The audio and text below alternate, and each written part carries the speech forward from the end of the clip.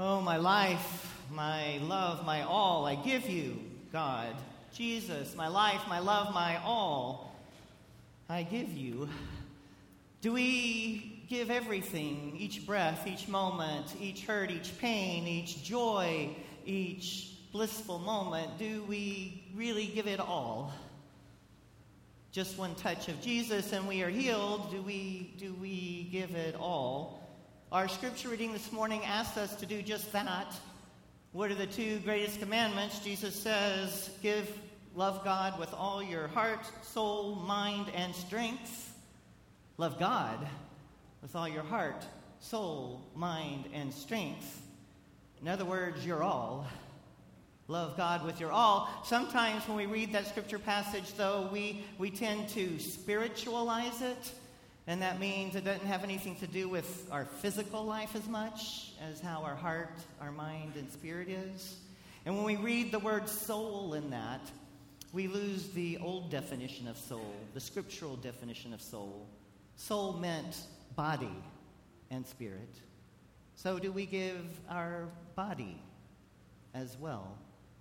Do we love God with our body, spirit, mind, heart, with our whole being, our soul? It's important to know the whole meaning of that word because in our culture for too long it's been too easy to make these things up here in the head and the heart and in the clouds spiritual.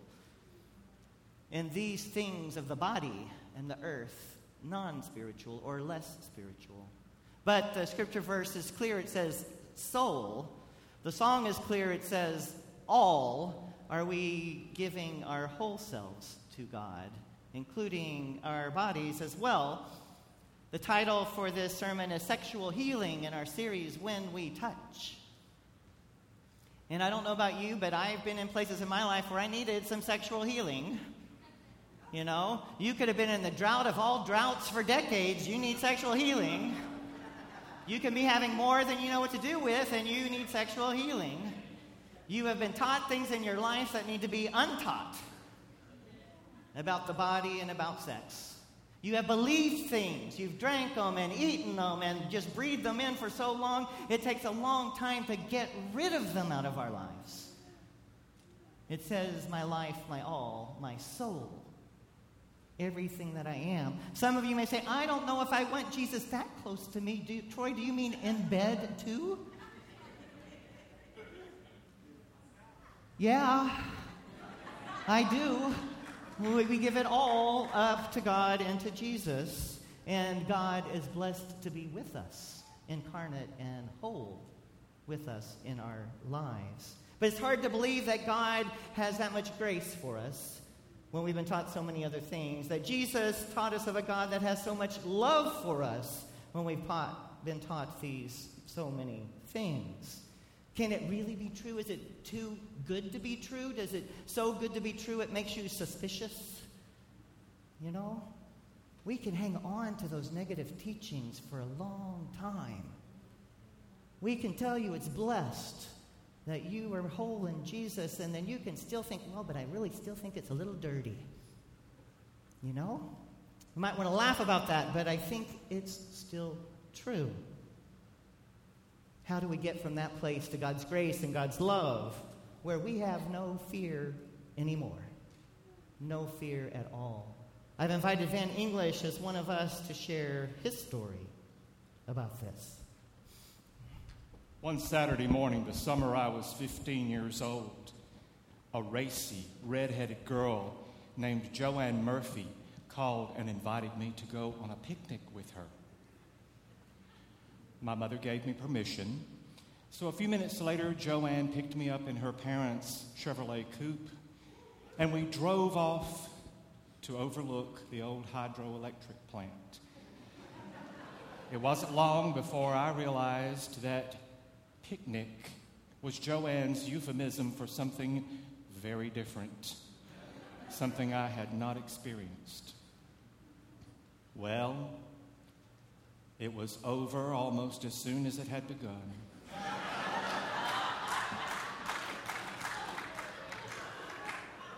I felt hot and spent and dirty and confused and disappointed and bewildered. It was not anything like I had read about or heard about or expected. And I told Joanne I needed to go home. As we drove away from the scene of our carnage, her long red hair flowed out the driver's window and she puffed on a cigarette. I don't even think I said goodbye to her when I got out of the car. I ran inside the house and fell across the sectional, tucked my hands underneath myself. My father found me that way. He surely knew I was troubled. He knelt down and he said, "Let's go for a ride. You can drive." Well, I bounded up. There was nothing much more exciting than taking my dad's El Camino for a spin. He said, "We can drive as far and as fast as you would like." So through the Alabama countryside at a good clip, he said, "You know, you can talk to me about anything in the world." I knew that. But he was a wise, opinionated, intimidating man, and it took me a lot to be able to share with him, and I wasn't quite ready. As I gripped the wheel, I blurted out, "I had sexual intercourse with Joanne Murphy this morning." Through the corner of my eye, I saw his body twitch a little bit. He placed his fingers in such a way over his face to mask his expression. I heard a little snicker before he cleared his throat, took a deep breath, and said, "You want to say any more about that?" Well, I did not like it, and I do not want to do that again until I am married and ready to have a baby. Oh, it'll get better. You will like it. Pull in here. And he directed me into a little roadside store. He jumped out of the El Camino, came back in a minute with a paper sack, tossed it over into my lap. "Go on, open it up." So I opened it, and there was a box of condoms. "You know what those are?" "Yes, sir." "Do you know how to use them?" "Well, yes." "Well, use them, because we don't want anybody turning up pregnant, and we don't want any diseases." I closed the bag and handed it back to him, and I said, "I told you I'm not doing this again. I did not like it, and I won't need these. And now I'd like to be baptized." Well, the only thing more exciting to my father than the fact that his sissified son had just lost his virginity at the age of 15 was the prospect of my being baptized into the Church of Christ. "I'll call Ned," that was our minister, who was also my uncle, "and he'll have everything ready in the morning." I said, "No, sir." "Oh, no, Daddy. I don't want to get baptized. No, I don't want to get married either. Don't want to get baptized in the morning. I mean this afternoon." So, I had an ulterior motive. Not only did I feel so dirty for what I had done, I was also 3 years past the age of accountability. And I had been harassed unmercifully by all the elders and deacons in that church. And on top of that, our summer revival was beginning the very next day, and the guest preacher was staying in our house. The pressure was just too much. So on that beautiful Saturday afternoon, my father, my mother, my 2 little brothers, and I loaded into the station wagon and went out to the Liberty Church of Christ, where we met Brother Ned Young, my uncle. And I was submerged in the coldest water you can imagine, otherwise known as the blood of the Lamb. When it was over, I thought it was so odd that my father wanted to help me out of my wet baptismal gown, dry me off, and help me dress in dry clothes as if I were a toddler right out of the bath. But then he drew me to him, and he hugged me and said, "How do you feel?" I said, "I feel clean. I feel new." And then I understood he had waited for that moment. Not long after that, I had to be left alone at my father's place of business for an entire day all by myself, with all that equipment and money in the cash register, and he wanted to make sure that I felt okay with that. So he took me by the hands before he left for the day and said, "You know, because of what you did Saturday afternoon, you don't ever have to be afraid again." He was talking about the baptism, not the sex. So, for a long time, I thought that baptism was not real, that it was some sort of cop-out for me because I had used it to cleanse myself from something I had considered dirty, and I had used it to ward off the harassment of my elders. But right here, today, in this safe and sacred space that was born, it so happens, on the very year that I was reborn, I know that that was real. I know that it was not a cop-out, for I am not afraid.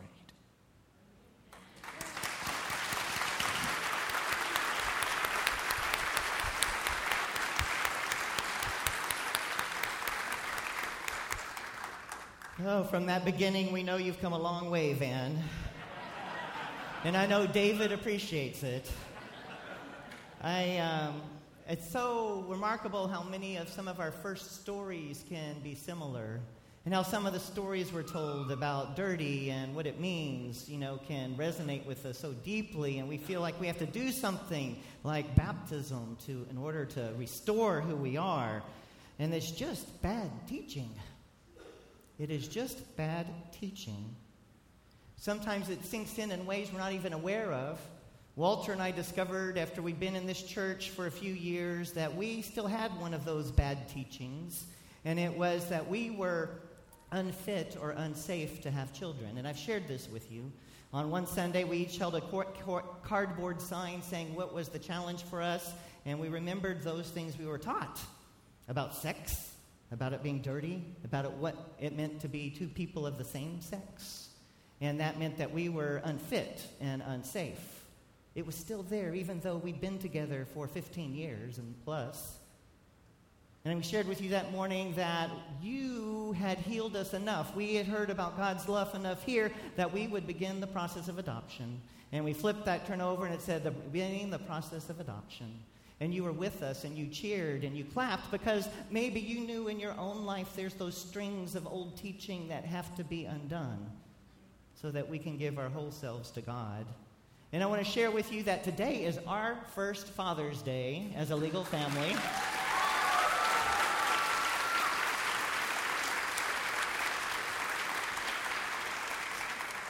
So we agreed for Mark Brown to do our family as one of his backup families in his video clips, and so here's an update for you.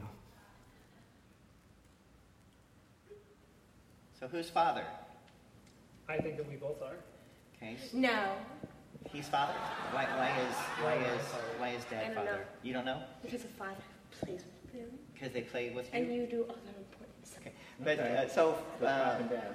Well, we're Pop and Dad, and we don't have stereotypical roles as far as that would be in a family normally. Right. But Michael certainly reacts to Walter much more in the nurturing aspect. And he's the play guy more, so.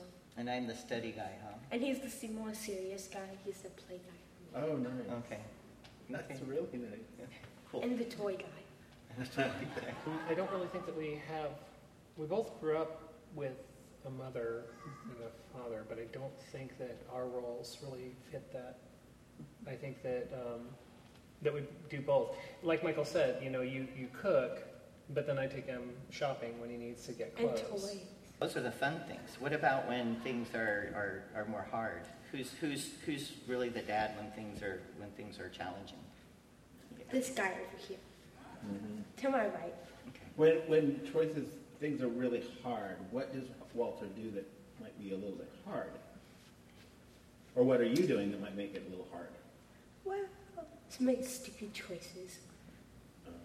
But you're not stupid. I'm not No, stupid. we're not stupid. But sometimes you Poor make choices. Yeah, poor choices. I call it stupid choices because that's the right word. One of those moments is when Michael was really upset and went to his room, and it was quiet downstairs, and Troy said, "Do you hear that?" And Michael was singing to himself. He was singing do you want to build a snowman from Frozen, of course. Yeah. And he was just singing a cappella to himself, and it was perfect, and it was beautiful, and it was just really just him being true to himself, and it was beautiful. Well, for starters, he is amazing. So he makes me mad sometimes. He gets on my nerves sometimes, but he's amazing. Excellent. So, how would you describe Papa? Pop. Pop. How would you describe Pop? P.O.P. P.O.P. Thank you. In one sentence. Well, One long run-on sentence. One long. let's see. The mystery part. Mystery part. Mystery. What does that mean? I don't know. We just don't know what he's gonna do next. Oh.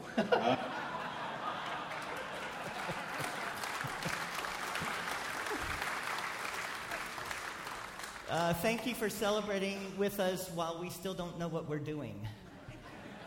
And being this village family around us as we take these steps with one another. But we continue to be healed of the teachings that don't help us, and continue to find roles that aren't necessarily the same ones that our mom and dad taught us were the right roles. You know, we kind of make fun of this. Even as kids, we snicker and giggle a little because we don't know how to make sense of our sexuality. And do you remember that fortune cookie game when you took the fortune cookie out and you read the fortune and you would add, like, between the sheets or in bed, you know, and depending on what the fortune was, you would giggle and laugh and snicker because you were doing something you weren't supposed to do. I have a couple of them up here for you to play with me here on this. So this one, the fortune you seek is in another cookie. In bed. I don't know what that means. Or all things are difficult before they are easy. In bed. Maybe. And then this last one. It takes you less time to do a thing right than it does to explain what you did it wrong. In bed. So we play and we have fun, but letting the belief sink in for us that we don't need to be cleansed of having a body. We don't need to be cleansed of having desire. We don't need to be cleansed of being sexual. These are things that are God-given blessings for us. We do not need to be cleansed from them. It takes time for us to truly believe this. Even the Catholics had a wonderful change in policy about 20 years ago. I don't know how many of you caught it, but they put out an encyclical that said this: you can still have sex even if there's no way you can have a baby. Do y'all remember that one? It's my paraphrase. It was talking about women who had had menopause, or for other reasons the relationship was barren, the man was sterile, and the Catholic Church said, you can still have sex. Imagine that. And they said, for the good of the relationship. For the good of the relationship. So a big departure. I thought, that's a big enough loophole for me to drive a semi-truck through. You know, it is. Just leave it open. It's okay. Even for non-procreative purposes, you can have sex for the good of the relationship. Go back and find that and read it. It amazed me then. It still amazes me now. Well, if we're going to talk about sexual healing, we can't do that without remembering Marvin Gaye. Any of you know the song? Wake up, wake up, wake up, wake up. You know? Get up, get up, get up, get up, get up. You know? All that sort of stuff. Some of the lyrics of that song in 1982, whenever blue teardrops are falling and my emotional stability is leaving me, the love you give to me will free me. If you don't know the thing that you're dealing, I can tell you, darling, that it's sexual healing. Marvin wrote this song after years of depression and after losing his partner Tammy Terrell a decade earlier. After that, he fought with addiction and fought with depression. And kind of a comeback, this song was one of the songs of his comeback period of time. And they asked Marvin, why does he write his songs? It used to be for the prizes and for the recognition and for the awards. And he said, no, now I write my songs. Hopefully I record so that I can help someone overcome a bad time. I write my songs and record. Hopefully I can help someone overcome a bad time. Here's the man in depression, a man who has come out of addiction saying, oh, baby, when we really touch, there is sexual healing. You might listen to that song a different way. Put it on and wake up somebody next to you and get after it. It might bring you some sexual healing. Now, if you feel you need to be cleansed from that statement, let's start back at the beginning of the sermon and work our way through it again as we do this. You may think I'm overstating it, but this rots our society. This rots our families. This causes all sorts of engagements of war and other things where we try to have power over people instead of just love one another and recognize we're okay. This is a key to some of the things that are wrong for us. Sexual healing is necessary and needed. I know that in 1 John they understood this, chapter 4, called the love chapter. God is love, and those who abide in love abide in God, and God abides in them. There is no fear in love, but perfect love casts out fear. Whatever you're afraid of this day, Jesus and God together say we can cast out that fear. Let go of all the senses that you are not good enough or that you're dirty, that I am with you. And it says, even in that scripture, those who abide in love, I abide in. You know that part about Jesus not being in bed with you? If you're abiding in love, God's present right there in the moment, abiding, happy, pleased to dwell with you, body and soul. There was a person during the AIDS epidemic that I used to work with, and he had gone to Washington, D.C., to the mall the last time all the quilt could be laid out in its entirety. Before it got so big it didn't fit anymore. And he was a single person and had lost lots of folks to HIV and AIDS and was in grief. And he was walking around all those panels looking and grieving and just in immense pain. And there was another gentleman kneeling down at one of the corners crying. And he went over and wrapped his arm around him, and they cried together. What he told me in sort of a shocked amazement after that is they went back to his hotel room. They went back to his hotel room, and they had sex with one another. As he described it to me, he said, it was the most beautiful thing I ever experienced. And I did the normal sort of thing, well, did you get his name? Did you get his number? And he looked at me and he said, it was the most beautiful thing I experienced. In that moment, I knew healing. In the moment of touching another person in a way who understood who I was, what I was feeling, what I was understanding, the grief I was trying to overcome, I felt healing, and I felt God's presence with us. And I don't know his name, and I didn't get his phone number. But he was telling me he knew sexual healing in that place and time. And I wanted to celebrate it with him because it's true.